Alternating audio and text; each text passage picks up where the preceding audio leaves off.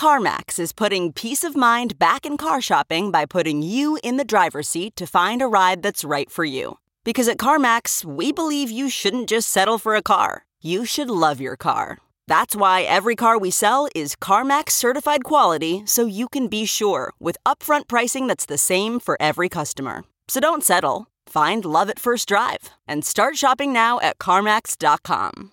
CarMax, the way car buying should be. Hello and welcome to Boarding Party. On this podcast, if you don't already know, you're about to, we talk to some of today's funniest comedians about their secret geek obsessions. And a lot of times we're finding it's not a secret at all. And there's no reason for it to be a secret, but we're billing it as a secret. Because secrets are sexy. Secrets sell. Secrets get clicks. They get downloads. So for our purposes, everyone's obsession is a secret and it's filthy. So this week, sharing her filthy secret obsession with the squeaky clean, really, Harry Potter series franchise, I would say, is Karen Chee. Karen is a very funny comedian and a writer for Late Night with Seth Meyers. In fact, you've probably seen her on the show. She's wonderful, and she has essentially a lifelong love of the Harry Potter books, movies, of Harry Potter quizzes, of butterbeer. And we're going to talk to her about all of that and more, plus what it's like to write at Late Night with Seth Meyers. Another thing to note that is fun for the next few episodes, we are going to do a whole bunch of conversations, not just with comedians who are also geeks, but specifically who are big geeks for Harry Potter, because his birthday is coming up and we wanted to celebrate the best way we know how by talking about him, by talking about how much we love Harry Potter, the books, the movies, fanfic, the fandom in general, how much we love the Wizarding World of Harry Potter in Orlando, all that stuff. So definitely check it out if you're a fan of Harry Potter. And if not, well, after these podcasts, you're gonna be. Because why aren't you? What's going on there? It's really fun. It's for the whole family. If you missed it as a kid, that's okay. Get on board. Anyway, so that's what we're going to be talking about with some of your favorite comedians, their obsession with Harry Potter. But first, we're talking to Karen Chee, big old Harry Potter fan. Karen, first, thanks so much for doing this. I'm very excited that you're here. Thank you for having me. I'm so stoked. Okay, so we always start, I ask every guest the question, do you consider yourself a geek? Yeah, I think so. Okay, cool. Yeah, I think I have a very obsessive personality. Oh. So there are large things in the world where I'm I don't know anything about this and I don't care. And then other things where I'm I have to know every single detail. Is that sort of completist? Is that it? Or it's more just you just really engage with something once you like it? Ooh, that's a good question. I think a mix of both, probably. Because if I start something and I don't like it, I'll stop. I read a lot of books, but I'm very happy to stop reading a book if I think it's bad. I remember the day I realized that was an option, how liberating it was. It's so great. My grandpa one time was just life is too short to read a bad book. And I was Grandpa, that's smart. And it's okay, after 50 pages, I think I got it. Yeah. I don't think this is going to get magically better. 100%, yeah. So, spoiler alert, we're mostly going to talk about Karen's love of Harry Potter. Yes. But is there anything, it doesn't even have to be geek or genre related, that typifies something that you've just had to completely learn about or obsess over? Okay. Because it was also kind of bottomless, which was exciting but frustrating at the same time. Sure. I got very into British satire and sitcoms and stuff when I was in high school, but very specifically, you can sort of trace generations of different comedians. And so I remember watching panel shows and being oh my God, David Mitchell is so funny. Exactly. Bread and milk is a bad idea. People do. It gives them diarrhea and they dry out. Really feed bread and milk to any mammal, including humans. But there is a Radio 4 show that come off it. No, well, you shouldn't feed humans bread and milk. No, not really. What do you mean, not really? It's absolutely demonstrably fine. No, it's not very good for you. Well, it's fine. Bread and butter I've been pudding. drinking milk and eating bread for ages. Why is it suddenly a massive problem? Oh, no, actually, we're supposed to live till we're 250. But no, we've been eating all this poisonous bread and milk all the time. I can barely live past 98. And then realizing he was in shows with Robert Webb. So I watched all of those and read about them and then realized they were inspired by, like, Fry and Laurie. Well, bit of a surprise piece of news here. We don't normally do news stories, but this one does seem fairly major. It'd be silly to ignore it. According to a Reuters news flash, the British government has apparently just been bought by Honda. Then I would watch those and they were inspired by, like, Monty Python. So I watched those and they were inspired by, like Peter Cook and Dudley Moore. And I just kept going further and further back. And now I have this insane, like, map in my head of, like, 20th century British satire. I'm fascinated by all this, specifically that it was going on in high school. Yeah. I was really cool. Yeah. Of all the things that high schoolers could get really into, I do think that is a pretty cool one. There's some pretty, like, as an adult, I would call uncool, or things I would rather my teen not be obsessed with. Ooh, I think that's fair. what I'm trying to say. Are you thinking about drugs? I think I'm thinking about drugs. Yeah. Okay, cool. Yeah. Yeah. If my teen came to me and said, should I be obsessed with drugs or should I be obsessed with British satire? I'd be like, let me ask your father. No, I would definitely say British satire. Wow. And you worked backward.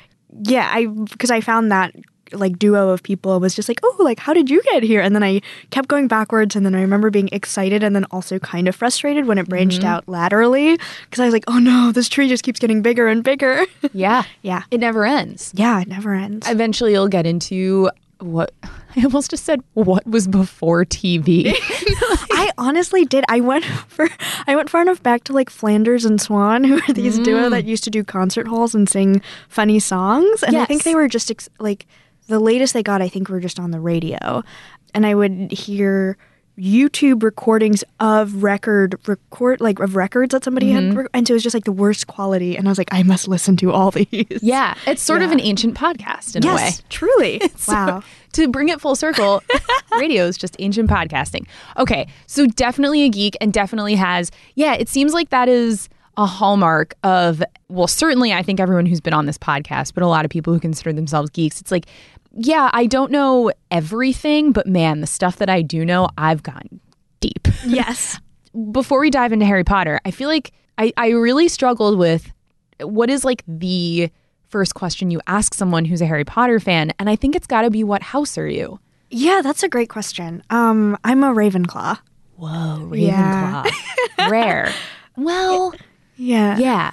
I think Gryffindor is obviously super popular, and then I think New York has lots of Slytherins.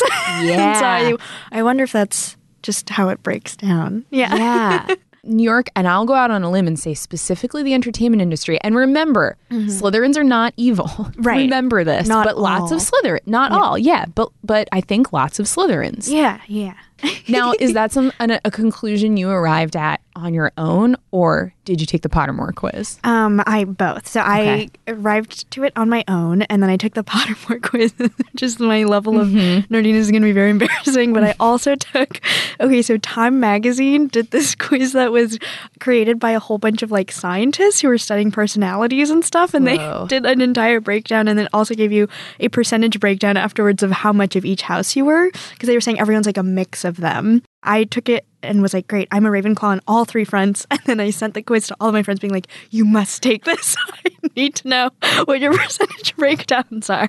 Did they? Yeah, they did. And I had them screenshot and send it back. And I was like, this is very cool. Okay, was it accurate though? Were you like, oh, what? You are not a Hufflepuff. No, I think it weirdly was very accurate, because there are other quizzes that exist in the world where it's really obvious which answer correlates which house. It'll be like... like every quiz in 17 magazine. Does he like you? And you just pick all the ones that are like, well, he calls me back all the time, even though you've, like, never spoken on the phone at the end. You're like, he loves me. 100%. Yeah. Yeah, I think people do that, and then it helps pick whatever answer they actually want. So it'll be like, when I wake up in the morning, I feel brave and courageous. Like nobody ever feels that way. No.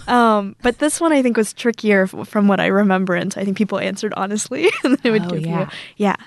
I remember taking the Pottermore quiz. Wait, yes, what house are you? Okay. I can't believe I didn't ask. Well, so I'm a Hufflepuff. I know. Hufflepuff. I'm a proud Hufflepuff. No, that's the best. I've always identified. Thank you for saying that. Yeah. I've always identified as Hufflepuff. When I have told many people in my life that I am a Hufflepuff, their reaction is that it's completely incorrect, that it's wrong, it couldn't possibly be. And it does make me wonder, am I? And I don't know. But I've taken it, it's like, and I do think in hindsight, I answered a lot of questions about like loving animals and nature. Yeah. I wouldn't consider those my defining day-to-day characteristics, but I do think that's what got me sorted into Hufflepuff. Yes. So, wait, yes. Why do you think you're not a Hufflepuff? Because I think I have other like more dominant characteristics that are probably somewhere between Ravenclaw and Gryffindor. Ooh, interesting. Yeah. But not according to Pottermore. And that to me it's gospel. Fine. Yeah, that's fair. Yeah. Because I really like talking about this to figure, especially if I'm meeting like a new group of friends who are like about our age. I feel like everyone knows the references of Harry Potter and stuff. And then it's a good way to sort of get people talking about themselves. Sure. But I will say a very fun thing I've noticed is people either pick a house based on what how they think they come across or what they value. And that's always interesting because I think I can see you being a Hufflepuff because I can see you valuing like kindness and like consistency and like being a good person over the other houses. But I can also see you being like, wait, hold on, I'm also like charismatic, and that's not necessarily what you think of. I'm also not boring. No. I love Hufflepuff, and I agree. I think it's like the things. What are you versus what do you value? Yes. And if it's what do I value, 1,000%. Yeah. Hufflepuff. Yeah. And I'm not trying to trade it in. I love Hufflepuff. Okay. Well, now that we have that sorted, thank you. That was the worst thing I've ever done. No, it was beautiful. I'm glad we had a moment of silence after for it. I really apologize. What was your first encounter with Harry Potter? I remember, so I have an older brother who is 6 years older than me. And so when I was a kid, I was like obsessed with him and did everything he did and thought he was the coolest person in the world. I like still do. When I was in kindergarten or first grade, he was solidly like obsessed, and like in middle school and like able to read on his own, you know, and would be reading these like thick books. And I was just like, what is this? And I recall him reading the books out loud to me before I was old enough to like actually read the full books on my own. And I think it's so maybe, nice. Yeah, he's so nice. And I remember we didn't know how to pronounce a lot of the words. Like Hermione, I think he always mispronounced until the movies came out. Just because we had never met a Hermione before. I think very few people have. Yes. That's a tough one. Yeah. And then we always thought it was Cyrus Black, not Sirius Black. Because we were just like, there's no way someone's name is Sirius. That's like too stupid. Yeah, it can't. Surely it's Cyrus. It's not the Sirius XM thing. No, like, that would be crazy. And then it was. But yeah. So it was the books. That was your first. And now, were you reading, well, you and your brother, reading the books, was this before there were any films? Were there films that were coming out, but you guys were focused on the books? Like, how did that fall? I should have double checked this. I'm 90% sure that we read the books starting when I was in maybe first grade together. And then I think when I was in third grade, the first movie came out. Because I remember going to the theater and watching it with my parent, like our whole family went together, and my brother was so excited and also demanded that he was seated alone. So he sat, maybe with a friend actually, I think, but he sat slightly separately from the rest of us. And I sat with my parents, and the first movie is like very scary for young children. And I remember my mom being like, you can open your eyes now, and like sort of helping me watch this movie that I wanted to so badly enjoy. Yeah. So, you were in third grade. He's 6 years older. So he was in a freshman in high school who had to go to a movie with his parents and younger sister. Yeah. He was like, this is fine, but I will be sitting in a different row. Yeah. Sure. That's right around the age that kicks in. Okay. So did you have the feeling of like, oh, this thing that I've loved is now coming to life in front of me, or was it just like, oh yeah, it's like a movie? I don't know if I actually don't remember, but the one part I do remember is I was like, oh my God, other people know about this? Oh, yeah, because I think it was because I had an older brother that none of my friends who were my age in elementary school, especially in the early elementary school years, knew what Harry Potter was. And so it was just like a cool thing we did at home. And then when it was a movie, I was just like, oh my gosh, the whole world knows this story. Yeah. Yeah. So when you first were reading the books, it sounds like you loved it, partially because you loved it, but partially because you're a brother. Yeah, but I think so. Did you fall in right away, or did it take some time? I think I fell in right away. I, especially when I was younger, had an insane sort of imaginative life that it would just sort of be my world. And then I'd be like, oh, wait, this isn't true, sort of a thing. And I think Harry Potter, one of the coolest things about it is that it's written kind of like a puzzle piece in a way that just fits right in with the way we currently view the world. And you're like, oh, I mean, obviously none of this is true, but it could be. Yeah. And she like allows for like people like us who don't know about it's just this. I sound insane, but it's like not at all. When I was a child, I was like, oh, because my barrier, whatever that is, of suspension of disbelief was so much lower. I was immediately like, yes, I believe in this. Yeah. When I turn 11, I will go to Hogwarts. They might contact me. Yeah. No, I think I may get this wrong, but I think that is a specific genre of fantasy called, I believe it's called like portal fantasy. Ooh. Yeah. Which is the idea, like there are some, like Game of Thrones, where it's just a different world, or Middle Earth, Westeros. But then there are some where it's like, it's your world and there's some kind of gateway. Yeah. And I think that is really intoxicating, especially for kids, because but like you sort of do see the possibility for magic. Yes. In ways adults don't. Oh my God, yes, absolutely. It's so great. I wish I'd had the experience of reading it as a kid and thinking like, oh, maybe I'll get my Hogwarts life. Yes, truly. It was like, I would feel like drunk with power thinking of what I would do when I got to Hogwarts. Oh, yeah. Okay, so that's a great question. So what would you have done at drunk with power between ages 6 and however old you were when it finished? Yeah. Was there like a recurring fantasy of like what I would do? Yeah. I think I would have been a very good student. I would have been very scared of the defense of the dark arts classes. I would have been like horrified by. If any of the things that happened in Harry Potter, like the scary things, happened while I was at Hogwarts, I would have not ever stepped up to the plate. I was solidly not a Gryffindor. I'm like, if put to the test, I'm sure I would do the right thing. But if someone was like, who wants to volunteer to fight a dragon? I'd be like, oh no, not me. Yeah. I would have had so much fun hanging out in the library. I would have gone to all the Quidditch games. I would think that I could be on the Quidditch team until I remember that I'm like afraid of heights, and then it would be like, no. Yeah. I mean, look, that sounds like the average Hogwarts student experience. It's like, I just want to get in and get out. I want to have fun, like see some Quidditch, but I'm not trying to Cedric Diggory myself here. Like, no, I don't want to die. Yeah, that's crazy. No. So what is the deepest that you've ever gone? We've already talked about the quizzes and the forced quizzing. Oh my God. I do think the forced quizzing was pretty awful because I want to say I did that up until last year. And then, okay. I mean, I will say, especially in high school and college, anytime I had a vacation and I could just let my brain not think about school or whatever, I would just reread the books, like in order of how much I liked them, and which changes all the time. But yeah, and it was out of order. Yeah, just because it felt I would be in a certain mood for a certain book or whatever, you know? Yeah, and it was such a nice place in my brain. I also, maybe everyone feels this way. I just haven't talked about it with people before, but I feel like a lot of books and a lot of TV shows I rewatch, like I rewatch Downton Abbey very regularly and like The Parent Trap very regularly because they feel like places to me rather than a story. Yeah. And so Harry Potter, I'd always be like, oh, it feels like a safe place in my mind. It's like just going home for a while and coming back. Yeah. The order changes, but is there one book that sort of stands out for you as like, this is always my favorite? The Prisoner of Azkaban is like my favorite.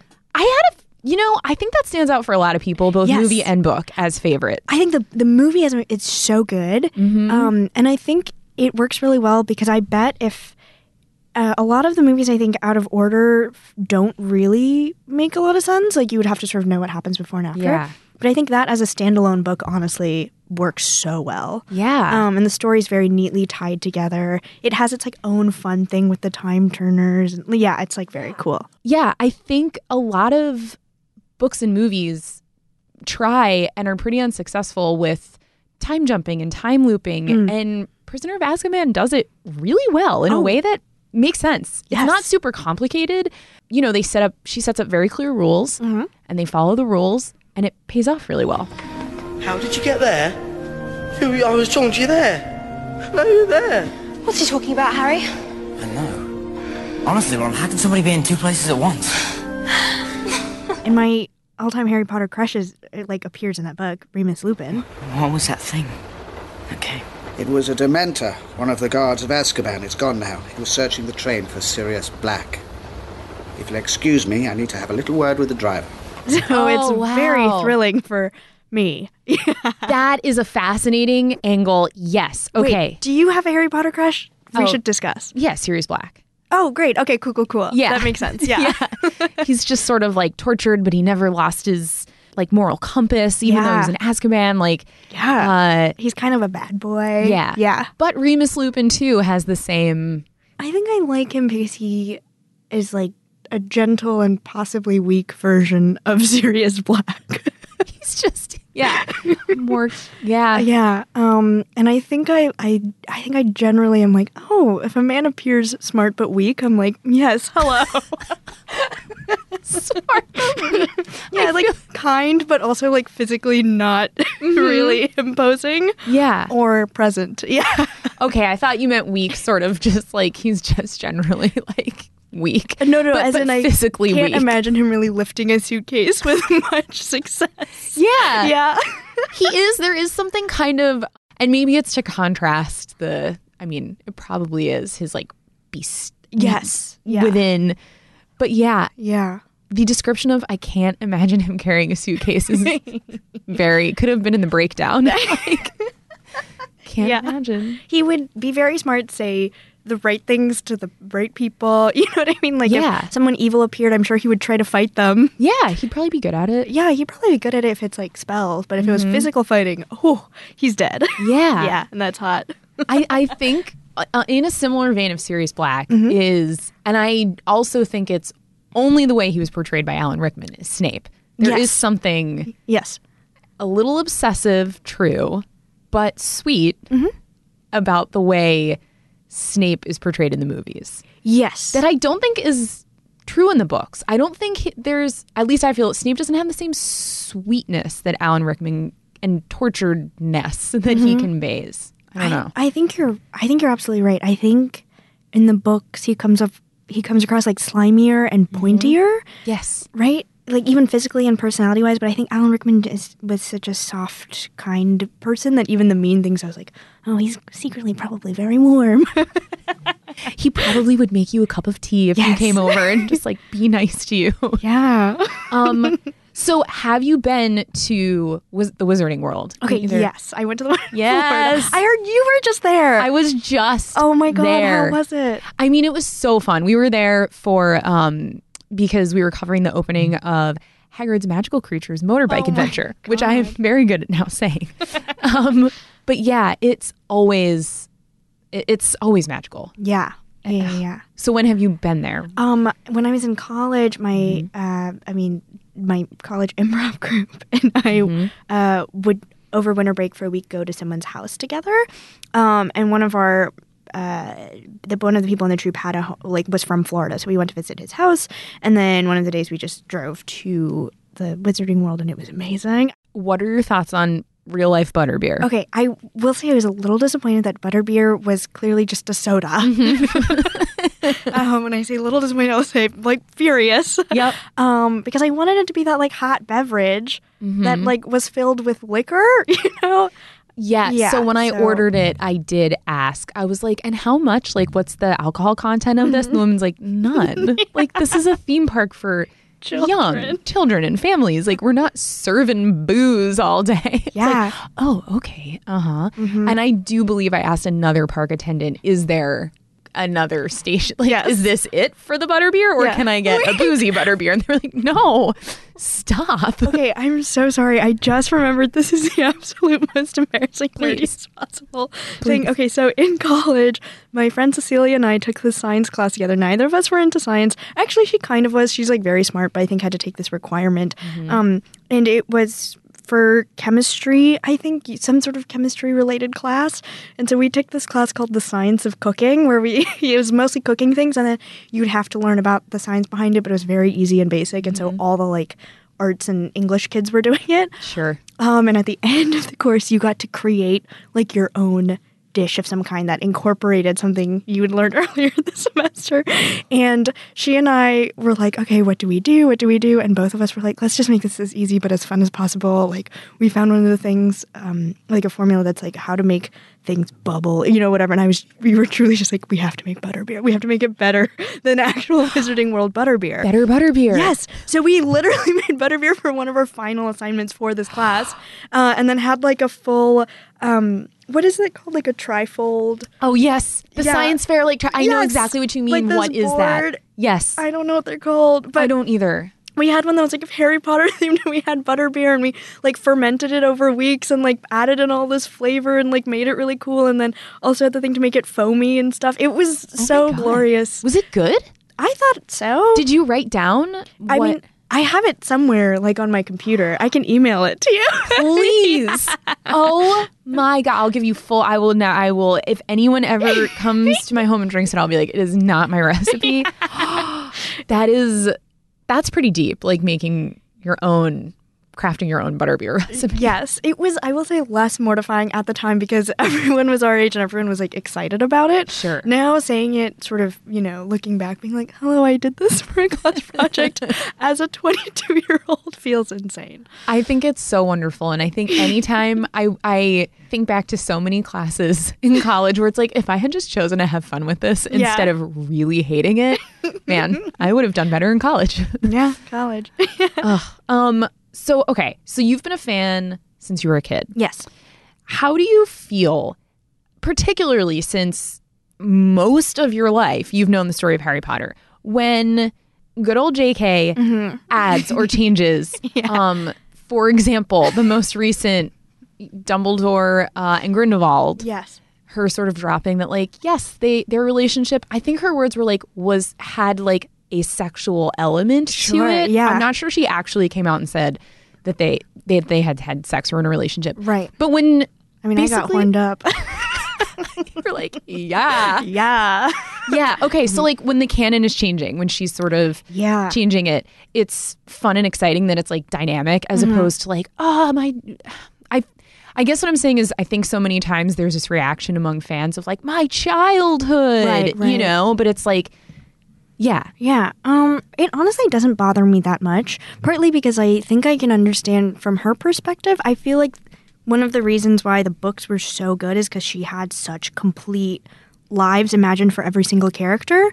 And so even if she didn't detail all of them in the book, I'm sure they existed in her brain, and that's why they felt three-dimensional. Yeah. And so I'm sure later on she's like, oh, wait, but here are all these other details that I thought of that are true for me she's like, in her mind, she's like, I'm just wanting to share this with you. So I kind of get that. Yeah. And then on the other end of things, I am truly like, oh, but my childhood is over. So I don't, no, do you know what I mean? It like ended when it ended. It's not going back and affecting my childhood in any way. I still love what I loved, and if I want to disregard whatever sexual relationships happened, which I don't want to discard. No. No. It doesn't really bother me at all. It is very funny to me how seriously people take these, or like how offended they get. Yeah. That is a really good point of the argument, my childhood. It's like, well, your childhood has been over for years. If a new Harry Potter thing is ruining your life and you're like 28, there's like other problems in your life. Yeah. Like you can have an opinion, but you gotta keep it in a place. Yeah. Totally fair to have an opinion. Gotta manage that. Yeah. Okay. Yeah, I tend to agree. I think it's fun when an author or someone expands the canon or what we thought was going on, especially when it feels correct. I don't know how else to say that. It can feel disingenuous or like something's being invented, but when it feels like, oh, I always kind of thought, or like interesting. Oh, the one thing that I will say I did get pissed off about, not for the reason that it's going to sound like, is when she went back and was like, why couldn't Hermione have been black? That thing, I was like, that felt like a cheap way to add diversity in hindsight after she forgot to include diversity the whole time. Totally. Just because I'm like, if Hermione were black and you had written everyone else to be white aside from like Cho Chang, her experience at Hogwarts I'm sure would have been very different than what it was. You know what I mean? Different. Yeah. And like the fact of clearly imagining her to look at least something like Emma Watson and then giving her this like amazing thing and like all this stuff, and then after the books were done being like, hey, you're the one who's racist for thinking she can't be black. I'm like, no, you wrote a white book. That's fine. You wrote a white book. We all love it. It was so well written that it feels universal. That in itself, that's amazing. Just own that. But don't turn around and tell me like, well, you imagined a white girl just because I wrote one? Right. Like, also because she wrote the Asian character to be named Cho Chang. Like, clearly she's not, like, subtle about race. So, I don't know. Okay, so when we come back, we'll dive into a day in the life at Late Night with Seth Meyers. But first, we're going to take a quick break.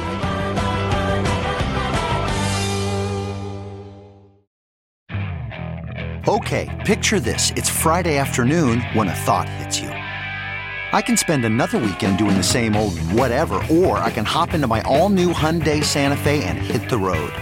With available H-Track all-wheel drive and 3-row seating, my whole family can head deep into the wild. Conquer the weekend in the all-new Hyundai Santa Fe. Visit HyundaiUSA.com or call 562-314-4603 for more details. Hyundai, there's joy in every journey.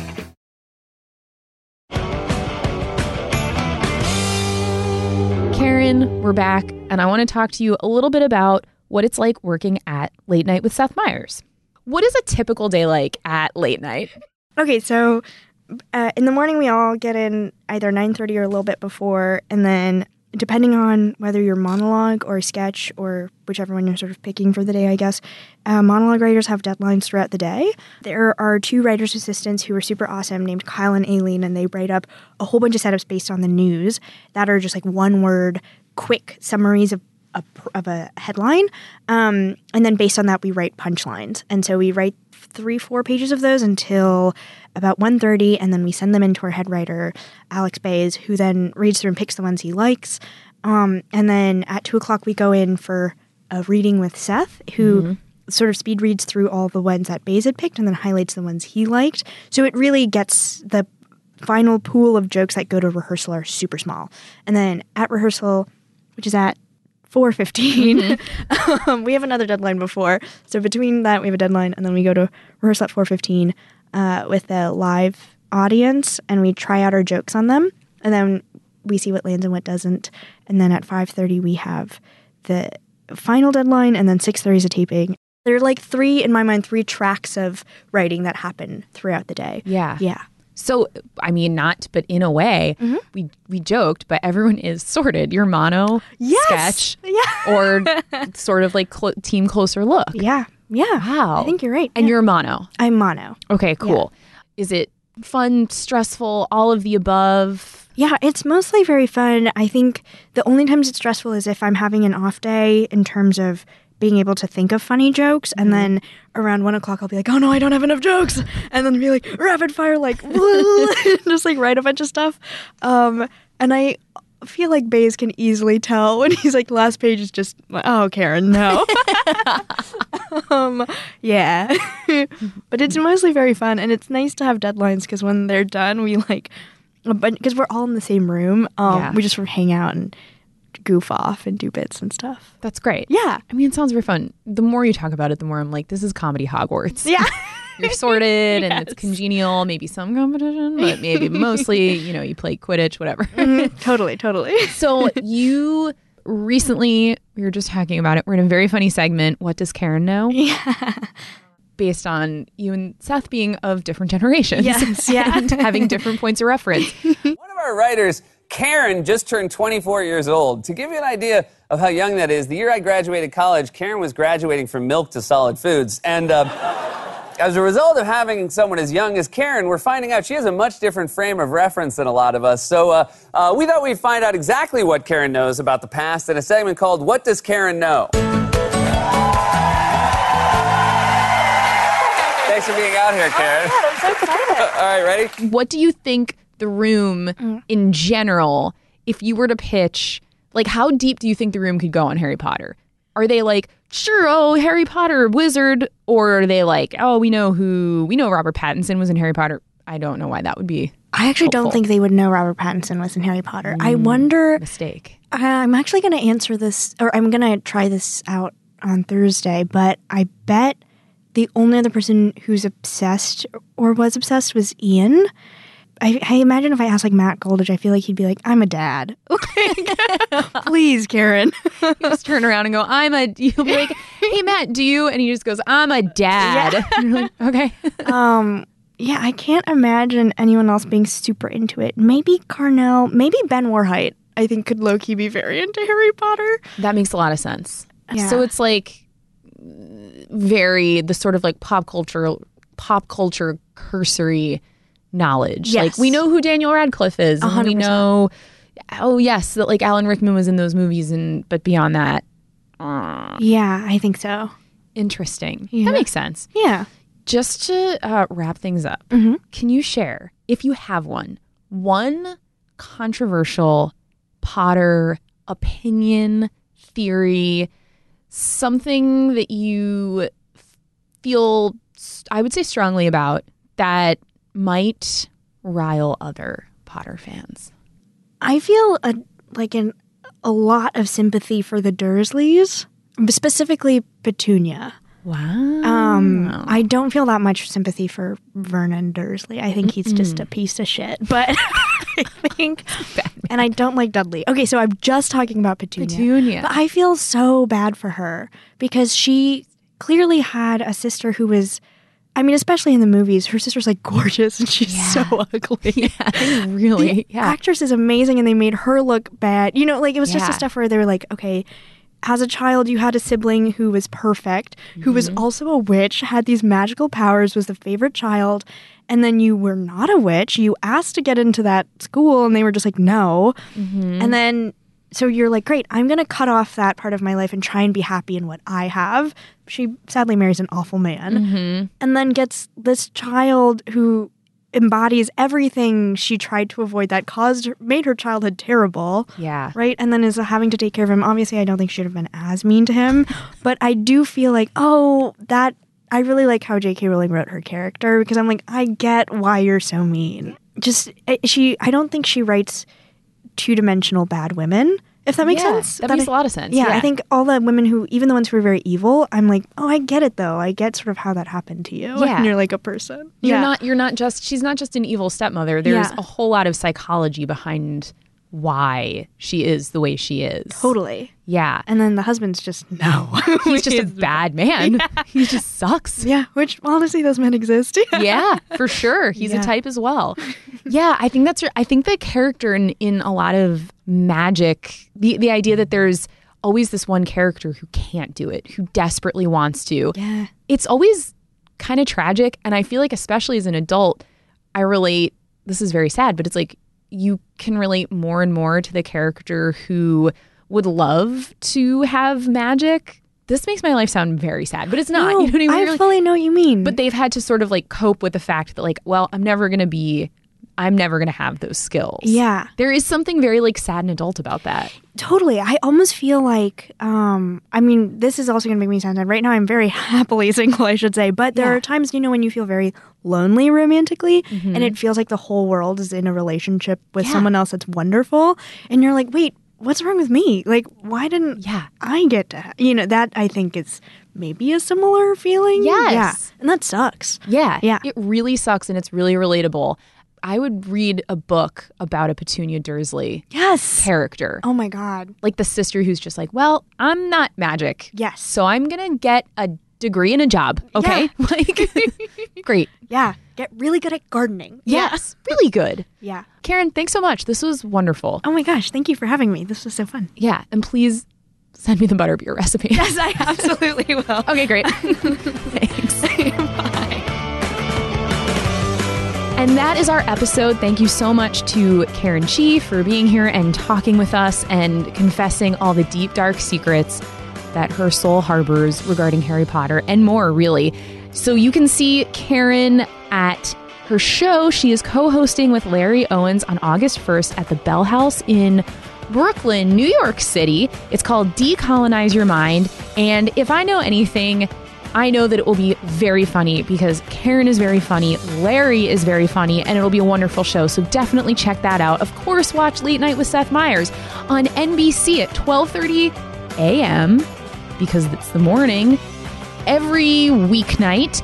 And hey, if you like what you heard here on Boarding Party, go ahead, subscribe, download. You can subscribe wherever you get podcasts, iTunes, Google Play, Spotify, a fourth choice. Wherever you're getting podcasts, get this one, baby. More secrets next week. Bye.